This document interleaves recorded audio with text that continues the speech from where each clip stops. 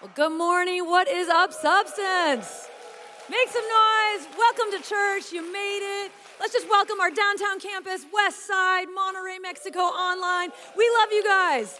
We're so glad that we can all be one church, many locations. And I don't know about you, but I am excited to share God's word with you today. My husband Peter and I, we planted this church 19 years ago. And our goal has always been that the Bible would not just be something we read, but it would be something that transforms our everyday life. That it's not just a philosophy or a nice poetry, but that this book is alive. And we want it to transform our lives. The other reason why we moved here to plant Substance is because there are millions of people in this city who do not know Jesus, who do not go to church, who do not know that church can be fun, that church can be encouraging and life-giving, not boring and oppressive, right? And so we wanted people to know that, hey, you can come to church and you can actually experience God's peace. You can actually experience God's life and healing in small groups. And so many of you know that we planted through an organization called the ARC, the Association of Related Churches. And it's actually an incredible organization that gives startup capital to plant life-giving churches all around the United States and globally. And so we were ARC church plant number 15 back 19 years ago. Well, as of this last Sunday, ARC has literally planted 1,089 churches. Isn't that incredible? Last Sunday, there were 7 new ones that were all over the United States, and we just got the recent stats in. Of those 7 churches, 2,150 people came, and of those people that came for the first Sunday, 76 people gave their lives to Christ. First-time decisions for Christ. Isn't that crazy?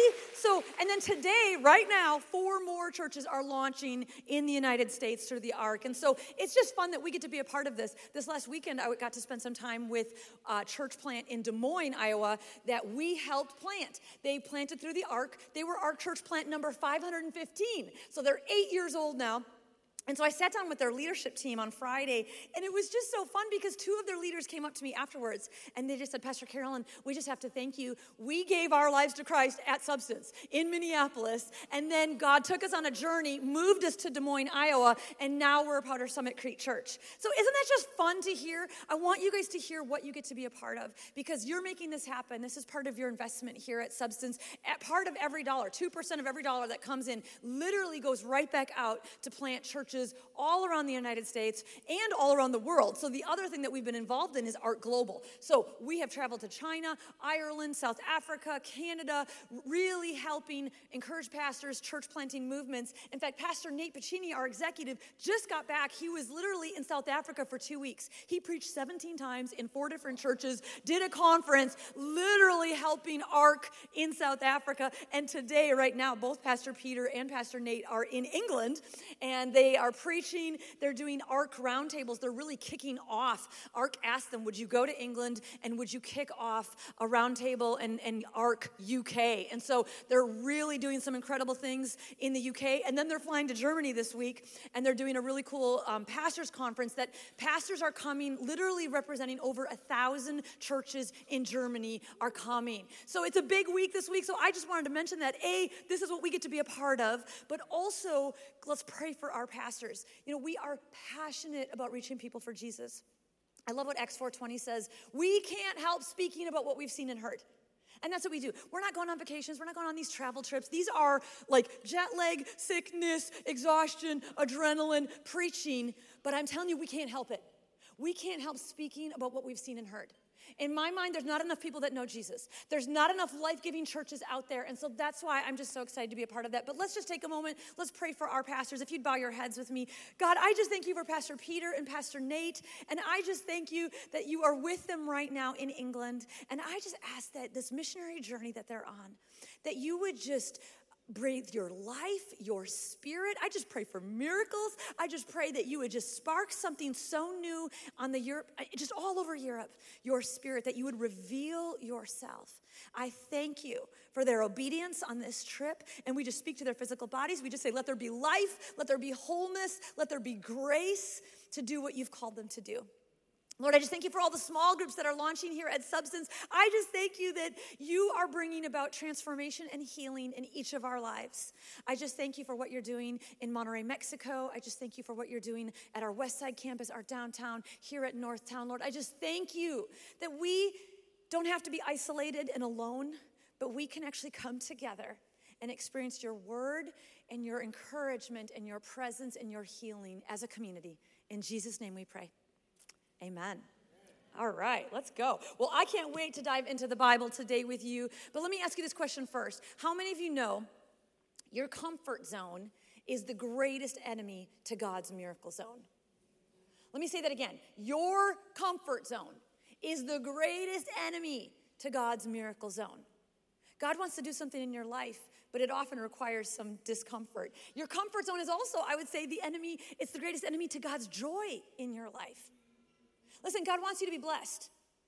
He loves us to be blessed, but blessing usually requires strategic discomfort. In fact, it's safe to say everything good that has happened in this church came because someone embraced strategic discomfort. Someone got up early to clean the building. Someone got up early to set up, tear down. Someone got up to do worship rehearsal, to greet, make coffee, be with your kids, prepare the lesson. Listen, we are here today experiencing joy and peace because of someone's strategic discomfort. You know, last week, Pastor Peter talked on prayer, and I love what he talked about. He just said how prayer is not a life vest, it's a lifestyle. And you think about a life vest, I wear one twice a month, twice in my lifetime. I barely wear a life vest, right? Maybe I'm not on the water. But we don't really wear life vests that often, only if we're in danger, only if it's, we rely upon it because we're in a dangerous space. That's not what prayer is meant to be. Only when we're in danger, we pray. Listen, prayer is meant to be a lifestyle, a daily habit, something that we are talking and listening and then obeying to God. And so as Peter and I were just talking about, what should I share to this Sunday? What should I share? God, what do you want your people to hear? We just felt so strongly that we're supposed to meditate on Acts chapter 9, and we're going to meditate on the story of Ananias. Let me give you some context here. Acts chapter 9, there was a powerful Jewish Pharisee by the name of Saul. And Saul was convinced that God wanted him to stamp out these people who followed Jesus. They were known as the Way. And he thought it was this crazy religious sect. And he's like, we've got to stamp it out. And so literally in Acts chapter 7, he oversaw the death of Stephen. And Stephen was the first person to die for his faith in Jesus. And so Paul sat there, oversaw the whole thing. And then he's just started intensely persecuting the followers of Jesus. After hunting down Christians in Jerusalem, he's like, hey, let's take this campaign now to Samaria. Let's just keep going. And so we're going to pick up in Acts chapter 9, and you can read with me in your Bibles or on the screens. Meanwhile, Saul was still breathing out murderous threats against the Lord's disciples.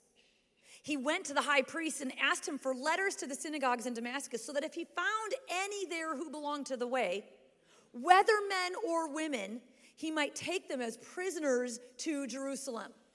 Okay, get into this story with me. This is crazy intense. Can you imagine? If you follow Jesus, male or female, you're going to get taken as a prisoner to a different city. As he neared Damascus on his journey, suddenly a light from heaven flashed around him. He fell to the ground. He heard a voice say to him, Saul, Saul, why do you persecute me? Saul didn't know who this was. So he says, who are you, Lord? Saul asked. I am Jesus, whom you are persecuting, he replied. Now get up and go into the city, and you will be told what you must do. The men traveling with Saul stood there speechless. They heard the sound, but they did not see anyone. And so then Saul got up from the ground, but when he opened his eyes, he could see nothing. So they led him by the hand to Damascus. For 3 days, he was blind and did not eat or drink anything. Now, at that same time, in Damascus, there was a disciple named Ananias. The Lord called to him in a vision, Ananias. Yes, Lord, he answered. The Lord told him, go to the house of Judas on Straight Street and ask for a man from Tarsus named Saul, for he is praying. In a vision, he has seen a man named Ananias come and place his hands on him to restore his sight. Lord, Ananias answered, I've heard many reports about this man and all the harm he has done to your holy people in Jerusalem. And now he's come here with authority from the chief priest to arrest all who call on your name. But the Lord said to Ananias, go. This man is my chosen instrument to proclaim my name to the Gentiles and their kings and to the people of Israel. I will show him how much he must suffer for my name. I love that. It's kind of like, hey, I know he caused suffering. He's going to have to suffer too. That's part of his calling. Then Ananias went to the house and entered it. Placing his hands on Saul, he said, Brother Saul, the Lord Jesus, who appeared to you on the road as you were coming here, has sent me so that you may see again and be filled with the Holy Spirit.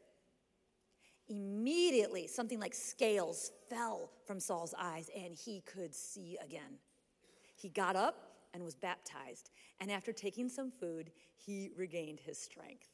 Oh, I love that story. I love reading the book of Acts. It's one of my favorite books in the Bible. But if you've never heard this story before, it might surprise you to find out that this Saul, who was murderous threats and arresting followers of Jesus, becomes the Apostle Paul, who literally writes more than half of the New Testament, is one of the greatest church planters in history, an incredible leader. And I'll never forget, I grew up reading my Bible since I was a kid, but Peter did not know that story. So 31 years ago, when he gave his life to Christ, he started reading his Bible, and he started reading this story. And when he found out that Saul became Paul, he was like, shut the heck up. Like, what the heck? Like, it's the same guy? Like, how is it? Like, and I just love that because sometimes I think it's so easy to just be like, yep, this is just what happened. Like, no. Like, do you understand how crazy this is? Put yourself in the story. Imagine if someone is bent on destroying you, your family, and all your friends because of your faith in Jesus. Someone you're afraid of, someone you might even use the word hate. Someone famous who has a reputation for destruction. And then God turns them into a Bible-believing, miracle-working disciple of Jesus Christ who then gives their life to suffer and preach about Jesus all over the world. Listen to me, I share that because no one is beyond the saving grace of Jesus Christ. God desires that all men and women be saved. And there is no one that is beyond the saving grace of Jesus. And God is in the business of doing this in every city and in every generation. He's in the business of revealing himself. But you know what else I love about this story is that God didn't just take the scales off of Saul's eyes. He could have. God can do anything. But he used another human. He used Ananias and said, Ananias, I need you to go over and I need you to pray for him so that he can see and that he can be filled with the Holy Spirit. I just love that God is in the business of using others to bring healing and freedom in our lives. That's why we're constantly asking you, hey, what small group are you in this semester? Hey, can I help you find a small group? What's your schedule? What's your availability? Like, listen, it's not because I need to have a stat sheet of how many church members are in small groups, okay? I care about your healing and your freedom. And I know that there's an Ananias that's at that small group that needs to lay their hands on you and so that you can see, so that you can be filled with the Holy Spirit, so that you can walk in freedom.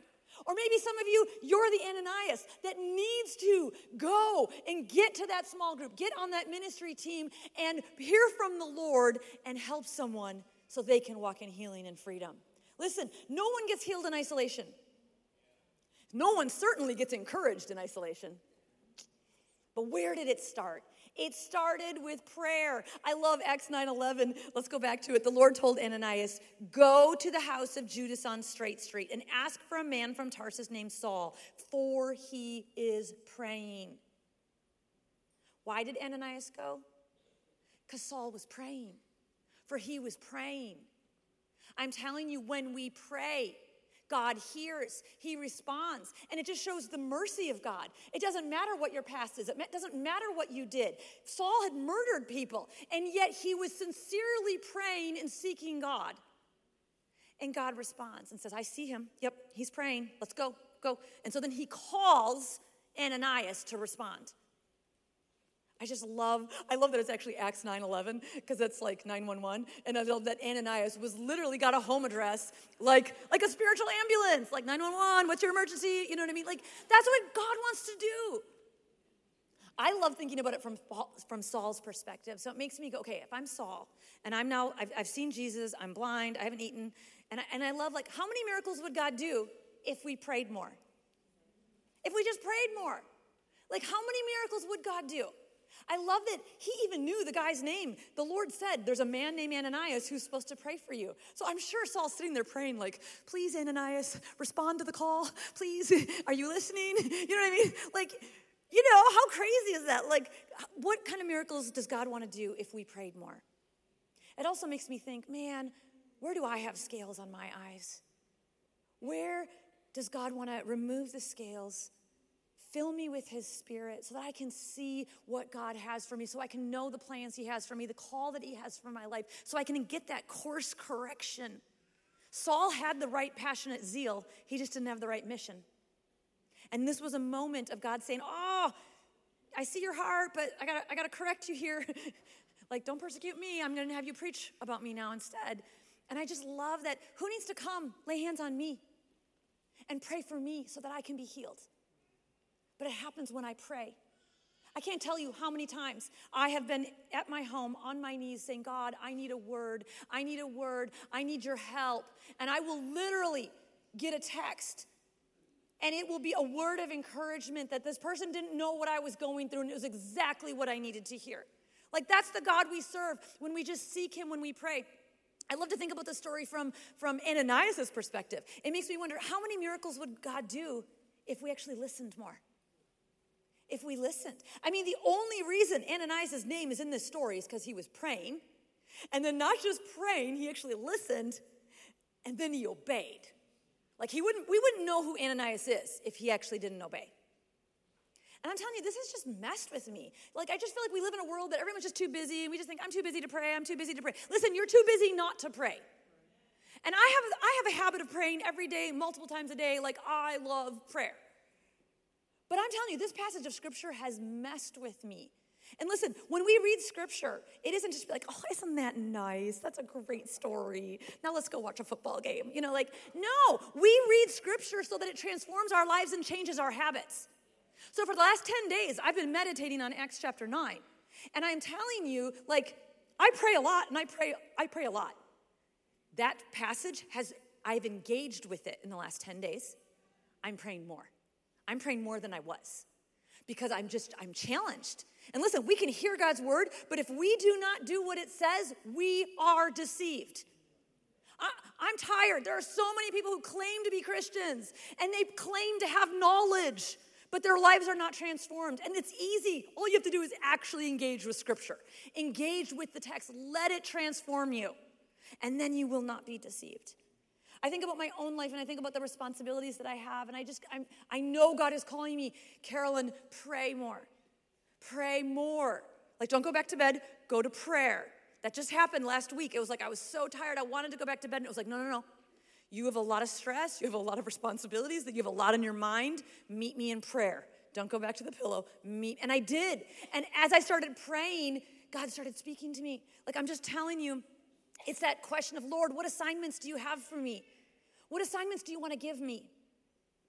What answers or provision do you have for me? What is the future that you want me to be a part of? What leaders do you want me to see? You know, a few years ago, we were rebuilding after COVID, and I'm going to be honest, I was really overwhelmed with where we were at in our Substance Kids. Like, our Substance Kids team is literally the best. Like, they are the most dynamic. They love your children. They love God. Like, they are like that. Let's just give it up for our kids teams right now, because they are not just babysitting your kids. They are passionately teaching your kids how to love God, how to love His Word. They're memorizing Scripture. They are praying. They're seeing miracles and answered prayers. And these are the future leaders of every sphere of society, is our children and our teenagers right now. But at the time, it's post-COVID. We're getting lots of new families. People are coming back to church. And our current team, we were at capacity. We didn't have any more hours in the day, and it was like, we need more leaders. And so I'll never forget, I was in a brainstorming meeting at my conference table, and we're just brainstorming, okay, what do we need? Who and what, and how can we make it better? And so all of a sudden, the Lord reminded me of a scripture in Exodus 31. And it's the context is where Moses was tasked with building the tabernacle. Tabernacle, it's portable. It's the worship, it's the place of worship while the Israelites were in the desert.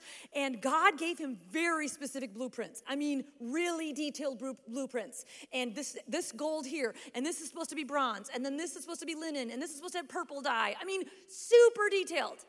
And if you study Exodus, you'll see Moses was already kind of overwhelmed as a leader. He was already overwhelmed with the Israelites and all of their complaining. And I mean, it was just a lot for him, right?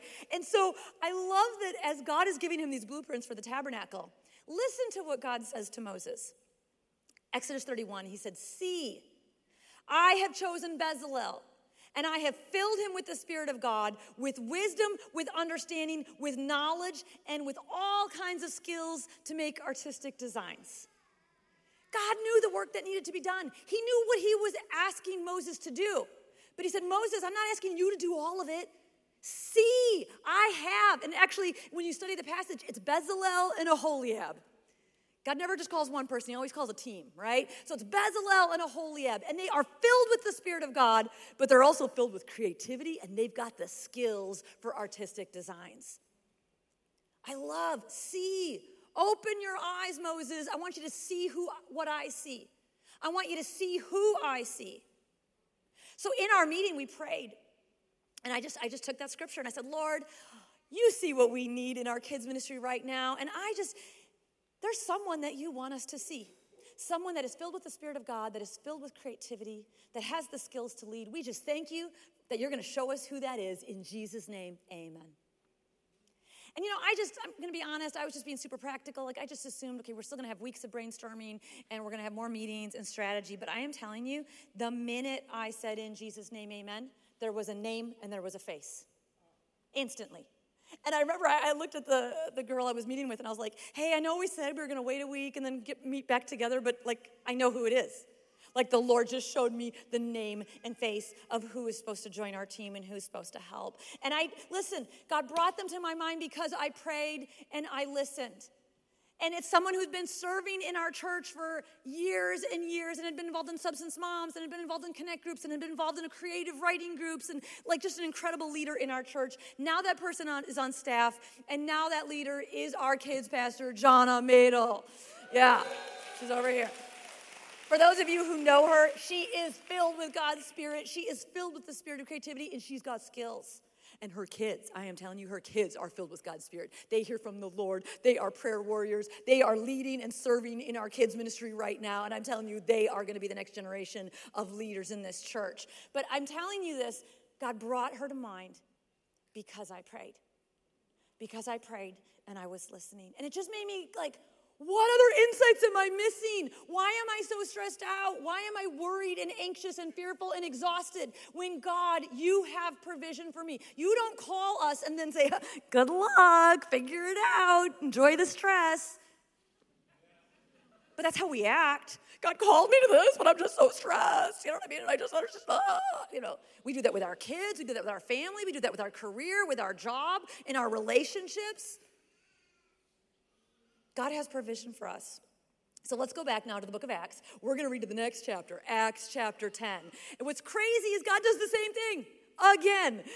God gives another street address, and we see the same thing happening. There's two people who are praying. So we've got two characters in the story, Acts chapter 10. We've got Cornelius as our first character, and he's praying. And Scripture actually says it was his habit. It's what he did every day. Here's what I love about Cornelius. Cornelius believed in God, but he did not know the name of Jesus Christ. And Jesus Christ is the name by which we are saved. So he believed in God, prayed to God, but did not know Jesus Christ. And Scripture says he prayed to God and was generous to the poor. Well, as he's praying, as he's in his habit of praying, the discipline of praying, an angel of the Lord shows up. Gives him a name, a street address, and crazy details. Listen to what he says. He says, hey, Cornelius, I want you to send some men to the city of Joppa. I want you to summon a man there named Simon Peter. He's staying with a guy named Simon who's a tanner who lives by the seashore. I mean, how crazy is that? The details, okay? So Cornelius obeys and does this. Now, the second character, Simon Peter in this story, is in Joppa and is indeed staying at the house of Simon the tanner by the seashore. And he is praying. And Scripture actually says in Acts chapter 10, it was his habit. It was what he was doing. He was praying. So as he's praying, the Lord gives him a vision. And in this vision, he doesn't even know what it means. He's actually like, Lord, what does this mean? And as he's pondering this vision he gets, all of a sudden he hears Cornelius' men show up at the house. And the Holy Spirit says to Peter, go with them without any hesitation. Don't worry, I have sent them. Just clear instructions. Go with them without hesitation. Don't worry, I've sent them. It's the coolest story. So Peter goes to the home of Cornelius and starts preaching the gospel of Jesus Christ. And as he is preaching, of course, Cornelius has his whole family there. The whole room during the sermon literally gets filled with the Holy Spirit. And they start speaking in tongues. Like, it's the coolest story. Like, there wasn't an altar call. There wasn't, like, let's lay hands on you. Like, there was no keyboards, like, working on, Like, he's just preaching about Jesus. Like, Jesus loves you. He is so amazing. Let me tell you about his life and his death and what he provides for us a way to God for eternity. Whew. The Holy Spirit falls. Well, then Peter and his friends are like, well, this has never happened like this before with Gentiles. This is kind of exciting. And so they're like, let's go. Let's get you guys baptized. So they get them baptized. And what's so powerful about this story is this is the shift in the early church where now God made it so abundantly clear, his plan from all along, for Jews and Gentiles to know Jesus Christ, to experience the Holy Spirit, and to walk in faith. And so listen, you and I are here today because of this story. But this story happened because two people were praying. Peter was praying and listening and was obedient. Cornelius was praying, listening, and obedient. Let's not take for granted the consistent habits of prayer. God really wants to give us direction. And I just believe, just like we just heard, he wants an adventure for us. Like, I hope you hear the adventure in this story. I think it's just so crazy that to reach the Gentiles, Acts chapter 10, he needed a leader. And so what does he do in Acts chapter 9? He makes it clear. Saul, who becomes Paul, he's going to be the leader that's going to really teach Gentiles how to follow me and how to follow my ways and how to engage in Scripture. And I just love that, before the Gentiles even receive the Holy Spirit, God is preparing and calling a leader. Do you see the adventure? Do you see the big picture? Do you see what God's doing? I don't know about you, but it makes me want to stress less, pray more, and get on the adventure. God, what miracles do you have for me today? Who do you want me to encourage? Who do you want me to pray for? Who do you want to heal today? That's the God that we serve. Listen, God wants this to be so normal. This is what it would be like. Oh, Carolyn, so you have a need right now? Well, this is what I want you to do. I want you to go to Champlin, near the roundabout. Yep, the one that's right off of Highway 610. And right over there, there's a blue house. And I want you to look for a girl named Vicky. She's going to help you. And you'll know it's her because Vicky is staying at Jennifer, the hairstylist's house. I mean, that's what happened in Acts chapter 10. That'd be kind of weird. Okay, the roundabout. Most of you don't even know how to drive around roundabouts. You know what I mean? So you got to figure that out, right? And then, I got to drive on a roundabout in Minnesota? Okay, yes, you do. But once you figure it out, good job. You can do it. It's amazing. But can we just see how weird this is? This is weird, and yet God wants to make this normal. He did it in Acts chapter 9. He did it in Acts chapter 10. This isn't just a one-time example. The question remains, are we praying? Are we listening? Recently, I read the story of Glenn Perkins. The story is written in the book called My Glimpse of Eternity by Betty Malls. And Glenn is in the 1930s, and he's living in a small town in Indiana. It's during the Great Depression. At the time, Glenn just sensed that he had this call and this desire to be in full-time ministry. But it's the 1930s, it's the Great Depression, he's in small-town Indiana, and so he's like, I'm just thankful to have a job right now. But he noted and he wrote this down, and he said, but if I want God to put me and place me in full-time ministry, then I need to be willing to inconveniently obey him when he asks me to do something strange or inconvenient. I just need to be willing to obey. Well, one night, of course, during a snowstorm, he woke up out of a deep sleep, and he just had this strong urge, this strong sense to pray. Of course, he thought, is that really you, God? And he just went right back to bed and, mumbled a few prayers, tried falling back asleep, but he couldn't fall back asleep. He just tossed and turned, tossed and turned. Have you ever had that experience to you where you're like, I just need more sleep, but God's calling you to pray? And then he's like, well, what if God really needs me to wake up? What could God possibly need me to do in the middle of the night? But the moment he just started praying, he's still laying in bed, he just felt this really strong impression. Go into town, go down to Main Street, the west side of Terre Haute, Indiana, because there is someone there who desperately needs me. And again, his next thought is like, it's not really you, God. Like, this has got to be my, imagination. I mean, there's a snowstorm going on. It's cold. Who would be outside in the middle of the night on a night like tonight? But he thought, okay, I'm going to get out of bed. And he got down on his knees, and he just prayed. And again said, God, is this you? And immediately, the words of a worship song, a hymn, popped into his head. And this is what he heard. It was, rescue the perishing, care for the dying. And I just love that. Like, that's a little odd in the middle of the night. A hymn comes to mind, lyrics. Listen, that's why we worship. Worship is based off of Scripture. It's God's heart. I don't know about you, but I listen to so much worship all the time. I wake up every morning and there are worship lyrics that are in my spirit that like leap out at me. And that's like my alarm clock's going off, and then worship lyrics are like reminding me, you're going to make it today. You know what I mean? Like, I'm with you. God's here, Maybe I just have a hard time waking up every morning. But I love that, you guys. That's why we worship. We sing God's word. We sing Scripture so that we can, and melodies are so easy to remember. I love that God brought a worship hymn to his heart. So he took a deep breath, bundled up in all of his winter gear, put his jacket, boots, hat, scarf, gloves, and he started heading downtown. And of course, it's awkward. He's heading downtown, and he's like, how am I even supposed to know who? And like, what if there's multiple people? Like, this is just so weird, God. Like, okay, I'm obeying, but this is weird. As he starts going downtown, it's like lonely. There's nobody there. It's the middle of the night. It's a snowstorm. And all of a sudden, he sees one lonely man standing there by a lamppost with his head down. So he thought, okay, this must be the guy. So he literally prayed for protection, like, Lord, I just pray that you'd protect me. And then he went up to him, and he's like, hey there, what you doing? I mean, it's a snowstorm in the middle of the night. Do you need any help? Love that. After a brief pause, the man just looked at him, must have seen some kindness in his eyes, and just started gushing. And he just said, honestly, my wife and I have just had a huge fight.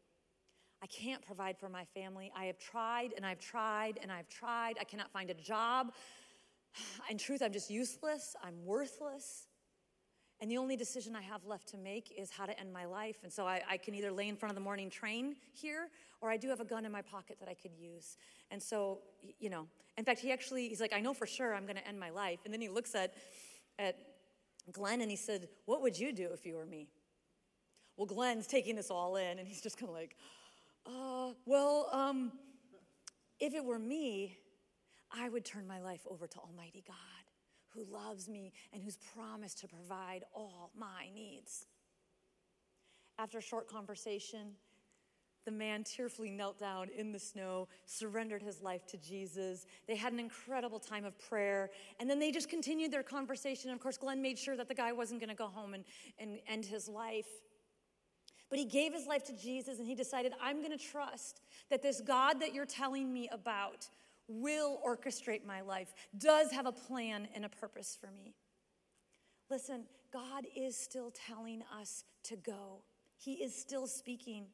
But let's look back at Acts chapter 9, verse 13. It's right after God gives Ananias the street address. What does Ananias do? God's instructions are clear. Ananias starts making excuses. But Lord, Ananias answered, I've heard many reports about this man and all the harm he has done to your holy people in Jerusalem. And he's come here with authority from the chief priest to arrest all who call on your name. But the Lord said to Ananias, go. I love it. Just simple. God didn't rationalize with him. God didn't argue with him. He just said, go. Once again, your comfort zone is the greatest enemy to God's miracle zone. I think as we look at this conversation that God had with Ananias, we see a few things. God gave him a strategic discomfort. But God's instructions were clear. They were not hazy. They were not confusing. They were not shame-filled. They were not murky. Like, listen, God never condemns us. He never gives us a hazy feeling of unworthiness. That's the difference between conviction, hearing God's voice and hearing the Holy Spirit clearly, versus condemnation, which is the devil who's always whispering to you, you could never do that. You're not good enough. Do you know what you did? You're so unworthy. Oh my word. Like rehearsing your failures, accusations, the past, confusion, shame. That's condemnation. That's the lies of the enemy, the devil. Conviction is always clear. You need to call so-and-so right now. Invite them to your small group. You need to pray right now for so-and-so. It's clear. Hey, you need to work out, and you're actually going to feel better if you work out. Like, clear. God's instructions are always clear. However, the discomfort part of the equation is also so important for us. Because let's be honest, like, if it was comfortable, I don't think the Lord would actually have to say it, right? I mean, like, I don't need the Lord to tell me to go to sleep. I love sleeping, right? I don't need the Lord to tell me, like, to wear sweatpants. Like, I love wearing my sweatpants. You know what I mean? Like, that's comfortable, right? If the Lord said, Carolyn, I need you to go shopping right now at the Mall of America for my glory. Oh my gosh, like I'm in, count me in. Like I will shop for your glory. I will build a team. We will cast vision. We will recruit, you know what I mean? Because shopping is comfortable and I'm really good at it. Like I've got the skills to shop. I think too many skills, but you know. Listen, there's that discomfort that he's calling us to. But the moment God says, Carolyn, I want you to give an uncomfortable amount of money to that person that you're irritated with right now. Suddenly we're like, is that really you, God? Like, no, like that's just a weird thought. Why would I be generous to someone who's hurt me? Like, why would I be generous to someone who's made assumptions and conclusions about me? Like, that's not even a good boundary. My gosh, you know, like, true story, a couple years ago, sermon on forgiveness. We're in that spot at the sermon where it's like, Lord, speak to me. What's my next step? I had forgiven this person and wrote it in my journal over and over and over again. But I knew all of a sudden out of nowhere, the Lord was like, I want you to bless that person with a big chunk of money. It was very uncomfortable. I was like, I don't want to do that. Like, I need that money elsewhere. I could bless someone who's actually nice. I could bless someone who's kind. Like, why do I have to bless someone who's mean and rude? It wasn't about the money. It wasn't about what that person did or what I perceived they did. It was what God wanted to do in me. And the minute I did it, the minute I sent them money and just said, hey, God told me to bless you. I just want to bless you. It did such a healing work in my heart. The freedom, the healing, the release that generosity and obedience has. So today I just want to end with a simple question. It's this. Where is God saying go to you? What's that nudge you feel when you pray? And I want you to look for that area of strategic discomfort. For some of you, God would actually say right now, slow down your career and log more hours with your kids. Could you make less money? Perhaps. But God is saying it's strategic. For others, God would say, hey, you need to prune your schedule. You think you can have and do it all? You think you can do it? You can't. I see your future. You're not on the right path. I need you to prune it. For some of you, it might be, hey, you need to get your kids on a sleep schedule. And it might be like, no, I don't believe in sleep schedules for my kids. Like, just, if the Lord's telling you, do it. Like, God's got miracles ahead of you. He's got miracles. He's got life for you. For others of us, it's like, listen, go. Serve in kids ministry right now. Just do it. Like, you get to be a part of forming the future generation of leaders that are going to run this country, they're going to run this city, they're going to run this world. Like, they're in our kids ministry right now. They're in our youth ministry right now. You want to have influence and you want God to use your gifts? Pour it, invest it into the next generation. Or for some of you, that go is, would you just stinking go to the Connect group? You hear them talk about it every week. You're kind of annoyed. In fact, you're leaving church early so that Carolyn doesn't ask you which small group you're going to. I see you. I know you guys are sneaking out. Listen, some of you just need to go to Alpha. You just need to go to Freedom. And I don't want to hear from you. I've been at Substance for, 25 years, even though we're only 19 years old. But some of you say that to me, like, I'm OG, like, I don't need. None of us have arrived in our faith. We all need healing and freedom. And maybe God wants to use you to be the Ananias today, to go to that small group and lay hands on people and help people walk in freedom. Or maybe you're here today and you're Saul and you've got blinders and there's scales on your eyes and you just need to pray. And God is going to send someone to help you see Jesus, to be filled with his Holy Spirit. Listen, God's got blessings for you and the people in your group. When my husband Peter and I planted Substance, there were millions of things we could have questioned. But God, like, our kids are little. You know how hard it is to do it when your kids are toddlers? Like, no. Or we only know 6 people in the Twin Cities. Like, how is that even possible to plant a church when you only know 6 people? And God, there are certainly warmer places we could live than Minnesota. Did you know, God, that only 1%, I'm just going to quote stats at God. Did you know that only 1% of church plants survive? So why would you call us to plant a church when they don't typically survive? But God, my kids have free tuition. at a private school in Wisconsin. Why would we give that up?